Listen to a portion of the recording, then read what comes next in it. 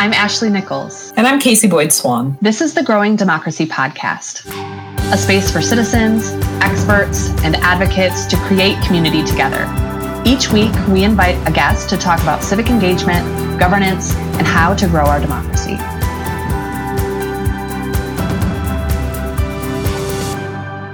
This episode is part of our series on the power of political and civic engagement.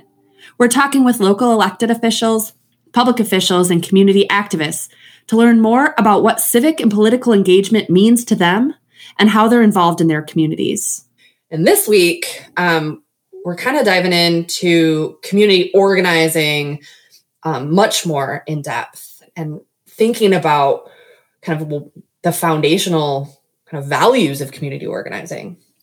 Yeah, I mean, and the guest today said something that really kind of struck a chord with me, and I suspect with you too, which was when he's talking about apathy, right? And we've talked about apathy just a ton on the show, and that there's this sense that people are apathetic, and his comment was really about, well, what is that apathy stemming from? Is it really that they don't care, or is it that they don't see, you haven't created for them or sold for them that there is a space for you to be engaged in your own governance? Yeah, absolutely. And one of the other things that I think really resonates with me about this episode in particular is just the emphasis on people power, right? So at the core of organizing is really this idea that people have the power to change the world around them, and providing the platforms and the tools and the strategies and the organizational structure, I guess, to do that, right? And that we can be a part of that, and that everyone can be involved in their civic and political life. And so I'm super excited to have with us today Kirk Noden. Right. So Kirk is a veteran community organizer who has successfully built community organizations across the globe, really, in Chicago, Birmingham, England, and Ohio. Kirk currently serves on the boards of the Ohio Organizing Collaborative, a statewide grassroots power organization, Policy Matters Ohio, one of the state's premier progressive think tanks, and the Safety and Justice Action PAC, which focuses on electing progressive prosecutors across the country. In his 20 years as an organizer, he's led campaigns on a variety of issues, from securing fair and affordable housing to criminal justice reform to raising the wages of retail workers. Currently, Kirk directs a set of Moment-aligned and owned LLCs, including a consulting co-op, a field vendor, and a social justice taproom. So joining us today is Kirk Noden. Thanks for coming, Kirk.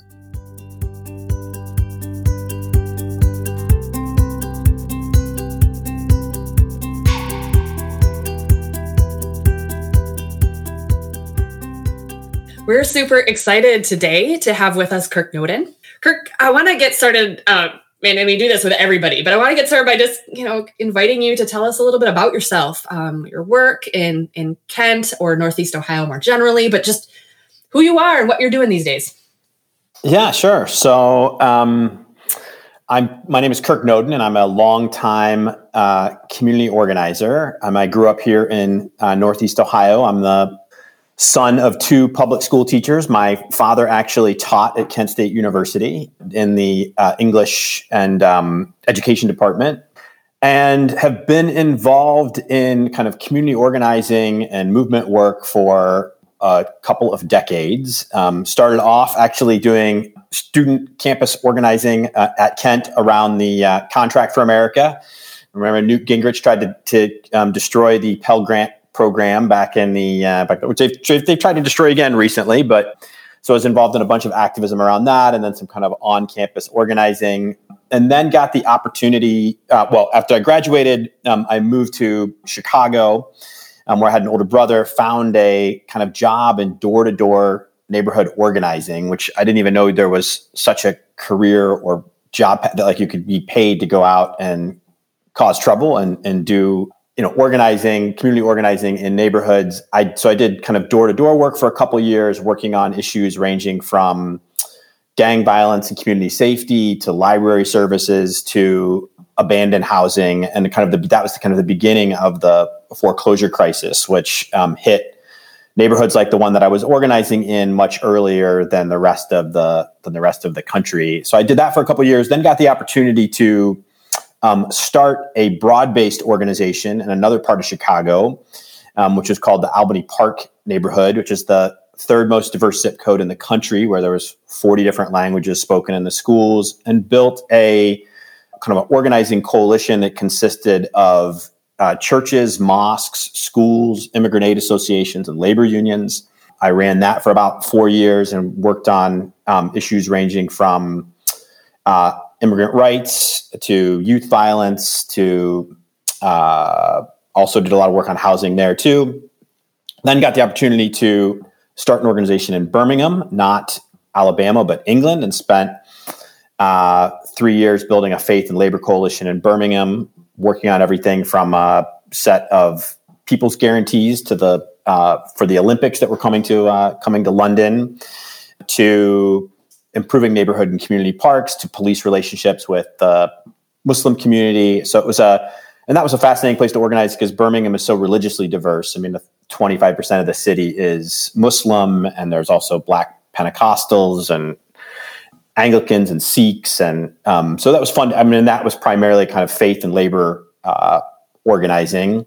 And then came back to Ohio in 2006 and started a set of organizations, but the kind of main one being the Ohio Organizing Collaborative, which is a statewide alliance of kind of neighborhood, faith, student, and worker organizing that kind of brings together those strands of organizing with kind of also trying to support movement work like Occupy Wall Street or Black Lives Matter or kind of emerging movement moments, and then also does large scale independent political work. So across kind of a 501c3, 501c4, and a PAC. So in 2016, the last year that I was director, we registered 180,000 voters in Ohio. We knocked on 400,000 doors and did a kind of mail and text kind of layered program over top of that. So that's kind of my organizing resume. And then in the last 3.5 years, I've been working on kind of building what I would describe as movement aligned companies that but with the kind of goal of generating revenue for organizing and kind of progressive politics and to really support kind of grassroots leadership to kind of craft their own destiny in terms of the kind of campaigns and kind of organizing that they want to see in the state. So that's a long-winded answer about like who I am, what I'm doing. Kirk, I wonder, could you tell us a little bit more about Ohio Organizing Collaborative? What prompted you to start this? And perhaps what is the organization? What are some of the goals of the organization? What is it that they do to kind of meet those goals? Yeah. So I would describe kind of the Ohio Organizing Collaborative's work in kind of 4 buckets. The first bucket is to try to support community organizing in all of its forms across the state. So that could mean, supporting, people in Cleveland who are working on transit to improve public transportation, access to transit, affordability of transit. Ohio has we're one of the worst states in the country in terms of public transit funding. So it could be supporting a campaign like that, or it could be we supported for a number of years the Walmart worker organizing campaign. So we were supporting workers in Walmart who are advocating for a $15 an hour minimum wage and for better benefits and so forth. So we did all kinds of actions and campaigns around that campaign. So, and we've done a lot of work on criminal justice reform. So really looking at a whole portfolio of policy changes that would reduce and end mass incarceration in Ohio. That's kind of the first bucket is like, how do you support all of that kind of organizing across the state, whether it's in neighborhoods or in workplaces or in church basements or immigrant aid associations or what have you. And on a whole range of issues, really whatever people want to work on that kind of falls in kind of social, racial, and economic justice categories. And then the second bucket of work is how do you accelerate and support movement work? So not everything happens through organized and planned campaigns, as we've certainly seen this year with tons of people in the street around Black Lives Matter and calling for the country to have a reckoning with racial justice. So how do you support those organic leaders and that movement work that happens, and how do you kind of help tie that to kind of existing organizing and long-term power building work? So that's kind of the second bucket of work. The third bucket of work is building independent, large-scale political programs. So, yes, it is both about helping get candidates elected who support the platform that you have, but it's also about holding those elected leaders accountable through the course of after, when they get elected or when they are running the legislature or when they're governor. And to do that, regular everyday people need their own political muscle to do that. So we've built a voter registration program, a Get Out the Vote program that's primarily focused on moving low propensity voters, which is young people of color, unmarried women in Ohio. It's like, how do you really increase the percentages of which those communities turn out and vote? And then there's some part of that is also we also have a PAC, so there is some work that specifically supports candidates that the organization endorses. And then the last and final bucket is the Ohio Organizing Collaborative has a set of partnerships with progressive policy organizations in the state. So we work really closely with Policy Matters Ohio, which is an economic think tank, the Kirwan Institute, which is a race and ethnicity policy think tank, and the Ohio Justice and Policy Center, which is a think tank on criminal justice reform. So we have some really talented, thoughtful kind of policy experts in the state. How do you blend and align that work with on-the-ground grassroots organizing and political work so it doesn't just sit on a shelf as a very nice report? So, right, where they talk past each other. Yeah. Yep. Yeah. That's a bit. I teach community organizing, and this year I've much more intentionally thought about the ways in which community organizing and social movement work are working. I know last year you came in and talked to my class. So you've been doing organizing work for a while, and in various ways, right? In different types of organizing spaces, different types of organizations. What drew you to this type of work? And what, I know you also said that lately you've been doing some other stuff, but what led you away from it? Or maybe not away from it. Maybe that's not the right language, but has shifted your focus. Yeah. So, what led me to it? Certainly, like when I was a student at Kent, I got involved in some kind of, organizing and campaign work, was interested in social justice. I think that came both from I studied philosophy at Kent and also Pan-African studies. So I think I had a set of kind of professors and people who kind of encouraged me in that direction. And then when I got, but I didn't know there was a career in community organizing. I didn't know that existed until I kind of got to Chicago and then kind of stumbled onto it. And I really actually planned to do it for a year or two and then go back to school and get another degree or a law degree or something like that. And I really got hooked to some of these core principles of community organizing. One of which is that, everyday people given the opportunity can do extraordinary things. But they need vehicles and organizations and platforms to do so. And what could be a better job than getting to work for regular everyday people on the problems and challenges that are facing their communities and helping them build power to address those issues.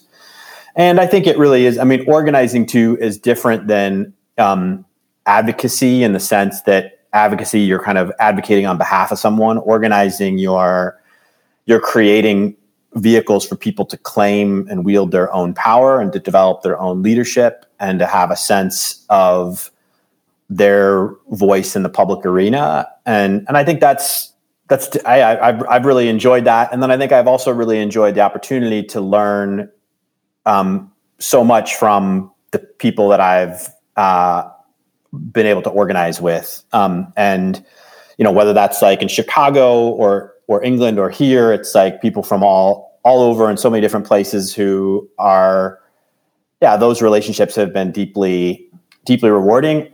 And it's also like deeply challenging work. It's not exactly easy to solve mass incarceration or poverty or racism in this country. It's like these are huge challenges to our communities and our democracy. And I think I got really into how hard it challenges and pushes you in a different kind of way, and makes you grow and kind of humbles you every day that you're in the work.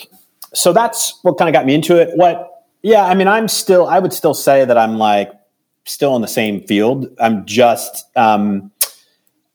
working on a kind of a different piece of the puzzle, which is, after running nonprofit organizations for almost 2 decades, I kind of found myself in a place where, I kind of woke up one day and I was like, I think I've become a, nonprofit executive director, when that's not really what I set out to be when I got involved in organizing. I really got involved in organizing to be a part of big mass movement and fundamental structural change in this country. I got involved because I wanted to see radical visionary politics.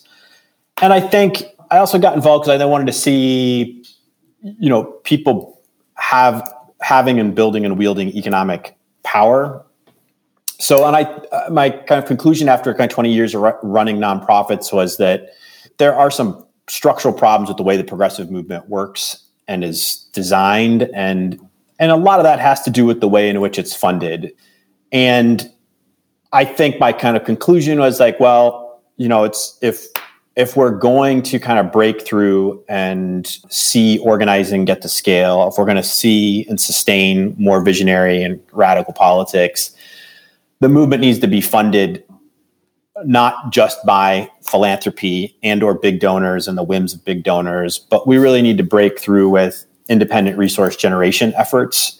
And I think there's a number of ways to approach that. One way is to the kind of Alexandria Ocasio Cortez, like, having a huge small donor membership base that's like that, or Bernie Sanders is another example. I mean, that's kind of one path. Another path is to actually build companies and entities that generate independent revenue that can fund organizing and candidates and start to kind of break through on that. So that's essentially I'd say quite just bluntly, I kind of got tired of doing tons of fundraising. Because I was, at the end of the last year, I ran the Ohio Organizing Collaborative. It had an $8 million budget. It's like that meant raising money from 65 different entities to essentially get that all to add up, and doing that every year. And that, a lot of funding in philanthropic world is year to year money. So you're always spending, the first 3 to 6 months of a year just finding how to fill your budget gap. And you're spending, you end up spending all your time when you're the executive director of an organization that size, you're spending 80% of your time raising money. And I kind of concluded like, well, I've done this for long enough. And there was also really dynamic younger leaders who were ready to take the organization over. So I also needed to get out of the way. So, that's kind of why I transitioned into a different piece, but I still see myself fundamentally as an organizer, and I still see the work that I'm doing now and trying to build as a part of that larger ecosystem. Now, Kirk, you're kind of unique from some of the folks that we've interviewed here in that you've organized in a lot of different spaces and places, right? Chicago, Birmingham, the UK, and then in Ohio. What are some of the similarities and also differences for organizing in these different locations or organizations?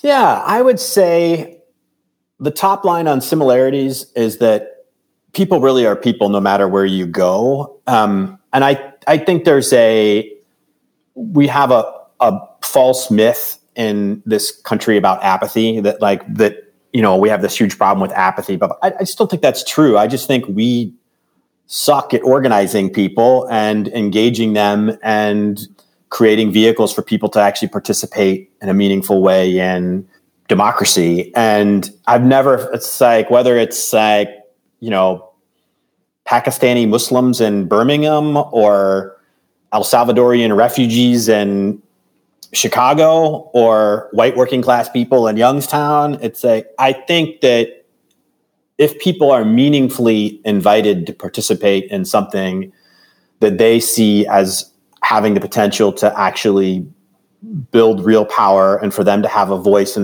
the decisions that impact their lives, like many, many people will get involved and engaged in that. And I think I've seen that wherever I've been, that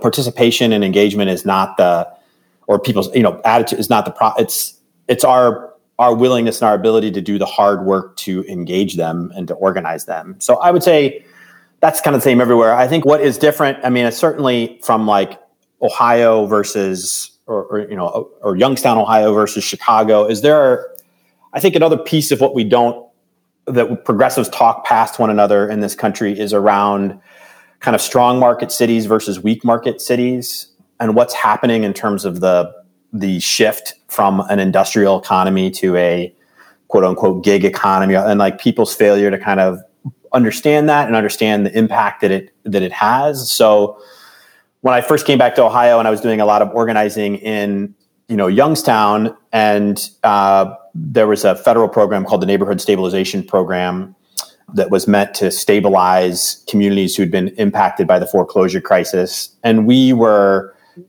Youngstown was one of many cities in Ohio that was a recipient of that money. And there was a requirement in that program that you had to spend a third of the money on low-income housing. And Youngstown, one has a 30% poverty rate. That's one of the most segregated cities in America. And it's also a city that used to have 180,000 people and now has 60,000 people. So it's one of the fastest dying cities, has been one of the fastest dying cities in America as well. So, and they wanted us to spend 30% of the money on low-income housing, which we were like, listen, you can buy a house on eBay in Youngstown for $15,000. Like, we don't need to spend 30% of this, like whatever it was, like $3 million or something, like 30% of this money on low-income housing. All that's going to do is further increase the level of poverty in Youngstown, and it's actually further going to add to problems with racial segregation and so forth. So we were advocating, and then, I had these colleagues that I had worked with in Chicago, and when we were at a national meeting, we were advocating against this. We're advocating it to be changed for, Youngstown. And they were like, oh, we're so sad to see you, Kirk, that you've like flipped and now you're for gentrifying, communities, and you're for gentrifying Youngstown. You're going to push you're trying to push poor people out of Youngstown. And I was like, no, that's not what's happening.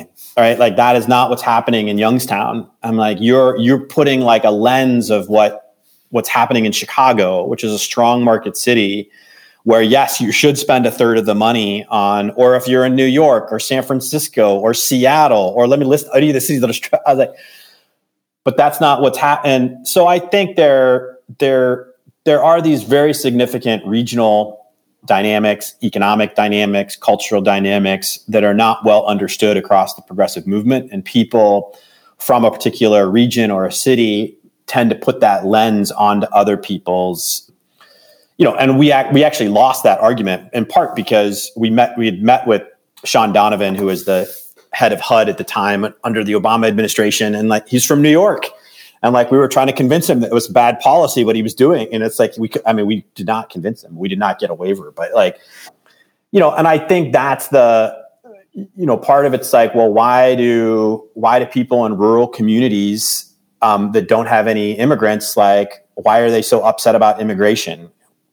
Why are they so afraid? Like, well, part of it is because if you live in an older industrial town where, 30 years ago, like you're in Youngstown, and 30 years ago, everybody had a good paying job at the steel plant and now, like, not only is that job gone, and you have a $15 an hour job with no benefits, and your neighborhood used to be full, is now like 50% of how many people who used to be there.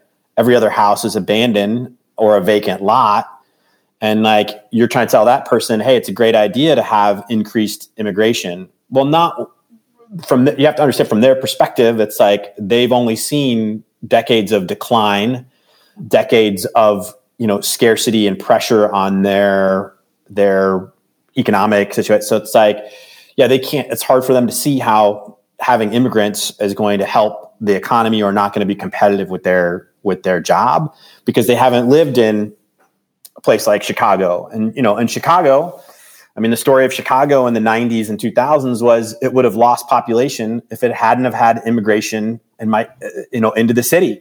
So it's a booming, strong market city as a result of immigrants. That's why your house is worth X amount of money in Chicago. So I think there are those significant contextual differences in the places that we're organizing are so important in terms of creating and being innovative and thoughtful about using different kinds of organizing models that fit the context that you're in. And then also again, just doing good organizing where you're really listening to and the organization is being led by the people it's organizing around the solutions to the problems that those communities face. Thank you for that. It's really helpful to kind of contextualize it. And I'm definitely going to be sharing this episode with my students, by the way. So I know that you've transitioned to some other projects. And one of those projects is the Battleground, which is a Mexican restaurant and bar in Kent, Ohio. Can you tell us a little bit about that move and what you're doing? And by the way, I'm also going to plug that the last workshop, in-person workshop we were able to do before COVID shut everything down, we took our speaker there, and it's fantastic. You did? Yes. Yeah. Yeah. So essentially when I left the Ohio Organizing Collaborative, we started 4 companies, only one of them, which I actually run. And I actually don't run the Battleground. That is run by my wife, Rosie, who is like all the kind of imagination around that design and space and is really hers. But those 4 companies are the first is the Battleground, which is a Mexican kitchen and taproom and kind of houses this social justice beer project, which I'll tell you more about in a second. The second company is a consulting co-op that does kind of a whole bunch of things. It does a lot of philanthropic and donor advising. It does strategic kind of campaign help. And then it's like all kind of different, like we're going to supporting like some Green New Deal strategy nationally and some other stuff. And that's the thing that I'm actually responsible for. Then the third company is a field vendor, which essentially does large scale voter registration, signature collection for ballot initiatives, get out the vote work, also work on candidate campaigns. And that's run by a woman in Cincinnati. Her name is Kizela.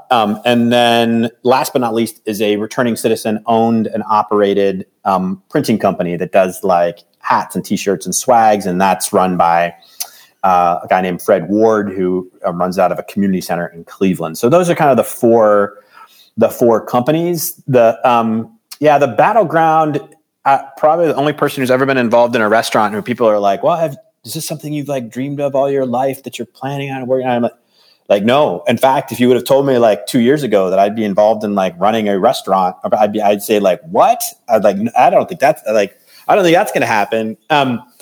But it has happened. So, and really happened kind of with the confluence of buying this building in a neighborhood in Kent on the south end of Kent, which is has a rich history and as a diverse neighborhood in the city of Kent.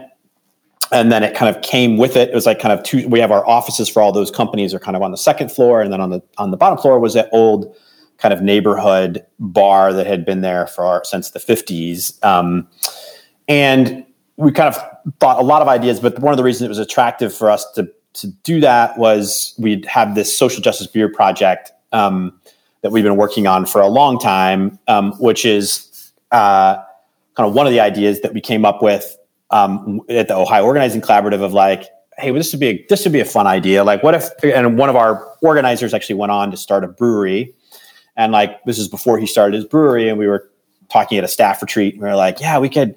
What if we had social justice craft beer, and then you could have an election day IPA, and the money could go fund voter registration and redistricting? Or what if we had something that supported the campaign to raise the minimum wage? And it was really that kind of crazy conversation over. Well, I think we were drinking. I think we were drinking beer at the time, and then it kind of like stuck and got traction, and the more people that we talked to about it, the more it kind of, like we thought like, hey, maybe this is a good idea. Maybe we should try to figure this out. So when we, and that's the Battleground. I mean, the name actually comes from like the nod to Ohio being a battleground state. So the initial idea was like, well, we know we want to have this like tap room, and we want to do this social justice beer project. We want to donate the proceeds of the beer sales to different organizations. So now there's actually 7 social justice beers on tap. So there is an actual election day IPA. There is a Si Se Puede, which is a lager, which supports immigration reform.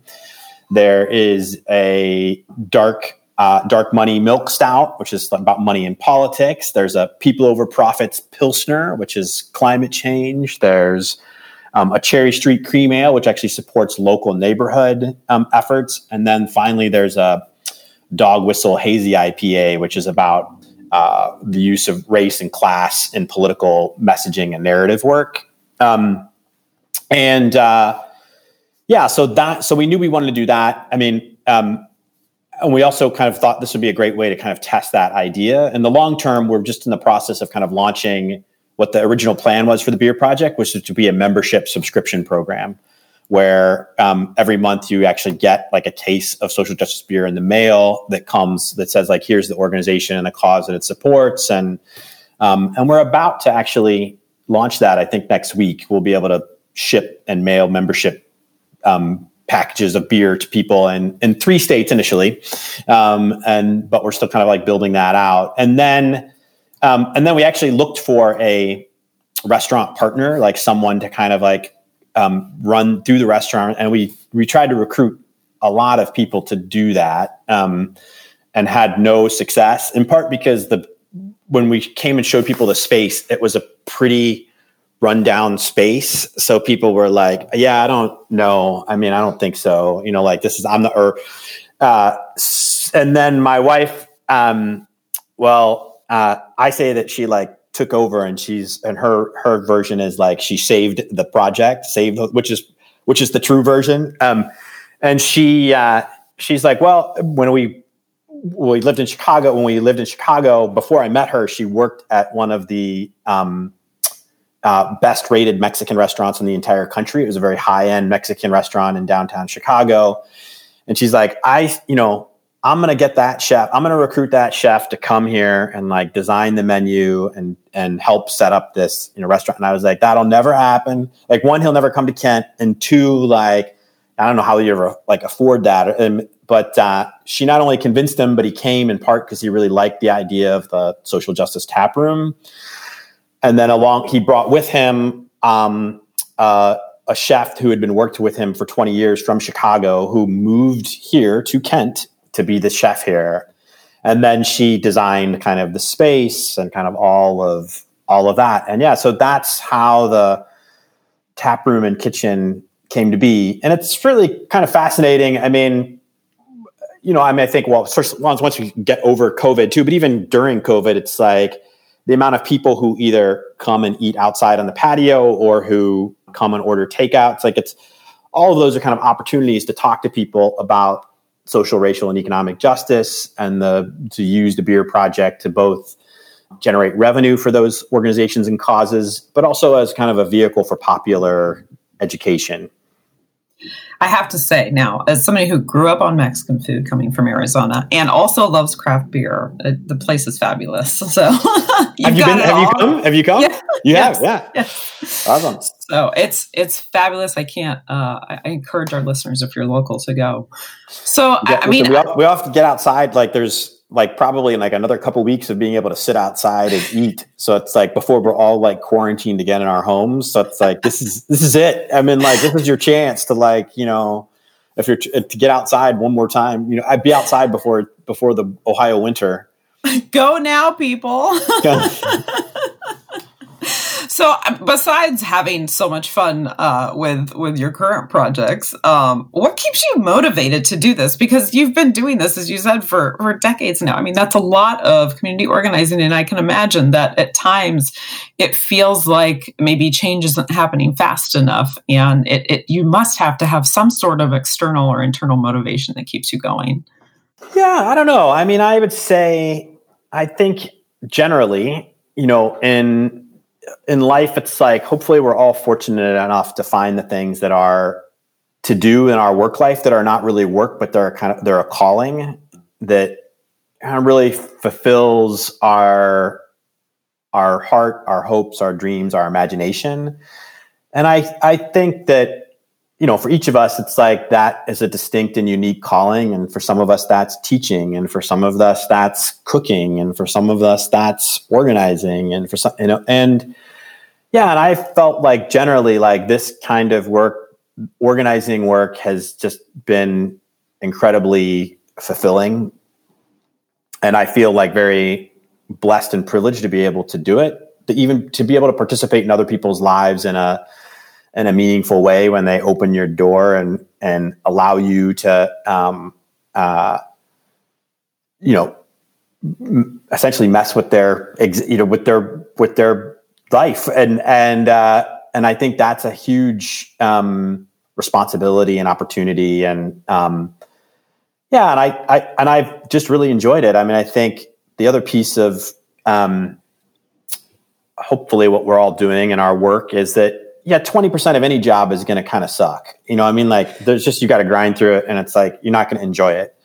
But hopefully 80% of it is like, you wake up and you're like, yeah, I want to do this work. And I'm excited by it and it's energy. And I think when it starts to, and I think that's when why I kind of like shifted my role in kind of organizing and social movement work, was that I started to wake up and be like, yeah, I'm not enjoying like 80% of the work because so much of this work is doing kind of nonprofit fundraising. It's like, I was like, you know, now it's time for me to try to shift somewhat so that I get back to that ratio. And then I would also just say that I really believe organizing works.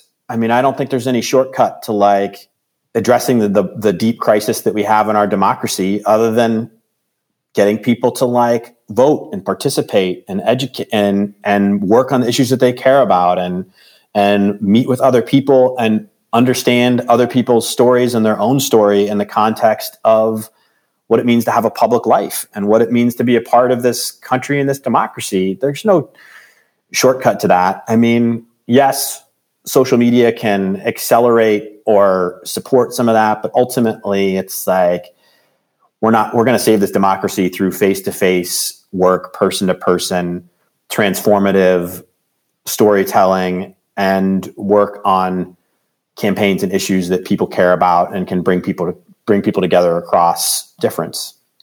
So you touched on two things that lead me right into what I want to ask you about. And one is that I think that the Growing Democracy Project, for me, I don't want to speak on Casey's behalf, but we've had this conversation a few times, that it is that part that it's the thing that keeps us inspired. It's this podcast in particular has been an amazing thing to be able to do and amplify people's voices and listen to people's stories. Very much that storytelling piece. So yeah, we completely understand finding those things that just make you want to wake up in the morning and do work. And so for us, Growing Democracy is very much that process. And part of the project that we try to do, especially for this series, is ask people why civic and political engagement is important. And I think from kind of the conversations we've been having, it's pretty obvious that you think civic and political engagement is important.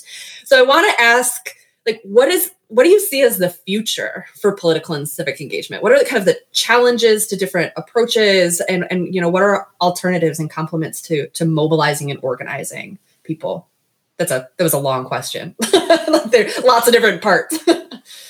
Yeah, I mean, So I would say, what do I see as the future? I mean, I think we have a lot of work to do to rebuild democratic institutions and kind of intermediary or mediating institutions. It's like, I think there was a period of time in kind of American democracy, 50, 60, 70 years ago, where we had a ton of very strong kind of mediating institutions, whether that would be, the Kiwanis or the local Democratic Party or the, certainly religious institutions. It's like all of which have seen significant decline in the last, several decades, a la the kind of stuff documented in Bowling Alone or those kind of work. And I think there's a lot of, truth to that. I think that the challenge before us is like, what are the new kind of mediating institutions that are going to emerge in their place? And what kind of community and civic organizations need to be built and sustained? And what does it look like for, Black Lives Matter to become a durable, long-term organization, an entity that has the capacity to not just shift the narrative, but fundamentally shift policy and, the way in which public safety is funded and executed, et cetera. I mean, I think, labor unions are also have been in a period of significant decline. It's like, okay, well, what's the next version of labor unions and worker organizing? And how similar does that look to what we have now, and what is going to be new and inventive? But certainly, like, workers need organized. And so, but I think there's lots of questions around what that looks like. Yeah. And I think it's the same. I think that will be a mix of like online and offline, and there will be different kinds of the way in which those institutions are shaped. I think is also going to be changing into the future. But ultimately, it's like that's the path to how we're going to govern, is through those kind of institutions and organizations. It's not going to be by random activists, online or offline. That's not how power is built or sustained, I think, as a basic principle of democracy. Yeah. And then obviously it's like, I mean, the big question of like, why is civic or political engagement important? I mean, I think there would be many things to like take from the current context and climate to point to as how, whether it's local, state, or national government, is going to impact your life on a day-to-day basis. And yeah, and honestly, it's like, those institutions, government institutions, only work well to the extent that we invest in them and like elect people to those institutions that we want to shape and get in the mix of like, whether it's participatory budgeting or kind of, there's lots of other mechanisms too for how governance actually should and could happen versus, a set of corporations and a set of lawmakers in a dark room figuring out how they can bilk $1 billion of tax money from Ohioans, for a mere fee of a $60 million bribe, to do it. I mean, that is governing. And that is the way that, it's like, but it's overdue for like regular people to actually be the ones, like not in a dark room, but in a room saying like, yeah, we do need $1 billion to fix public education in Ohio or what have you. And like, here's the path to do that. And, hopefully there isn't a $60 million bribe involved in that, but like that, there's clearly like the kind of resources. If we have more than $1 billion to bail out a couple nuclear power plants, we certainly have $1 billion to invest in education or, criminal justice reform or, mental health services or whatever else is deeply needed in communities. So, yeah, I mean, I think we have to, bring people into a process where people see politics as a part of their daily lives and a meaningful part of their lives. Kirk, we can't thank you enough for coming on today. And I think, and maybe I say this to all of our guests, but you echo so many of the things that we've been talking about that it was such a pleasure having you on. Thank you so much. Yeah, my pleasure. Thank you. Yeah. I'm just totally going to echo what Casey said. And that maybe it's that we just keep picking people. Who are the people we want to hear from? So thank you so much. We really appreciate it. Yeah, my pleasure to be a part of it. Thanks for listening to the Growing Democracy podcast. I'm Casey Boyd Swan, and my co-host is Ashley Nichols. Our podcast is edited by Jeremy Demery at Golden Ox Studio right here in Cleveland, Ohio, and supported by the American Political Science Association. If you like our show and want to know more, check out our website, growingdemocracyoh.org. Join us next time when we continue this conversation about political and civic engagement.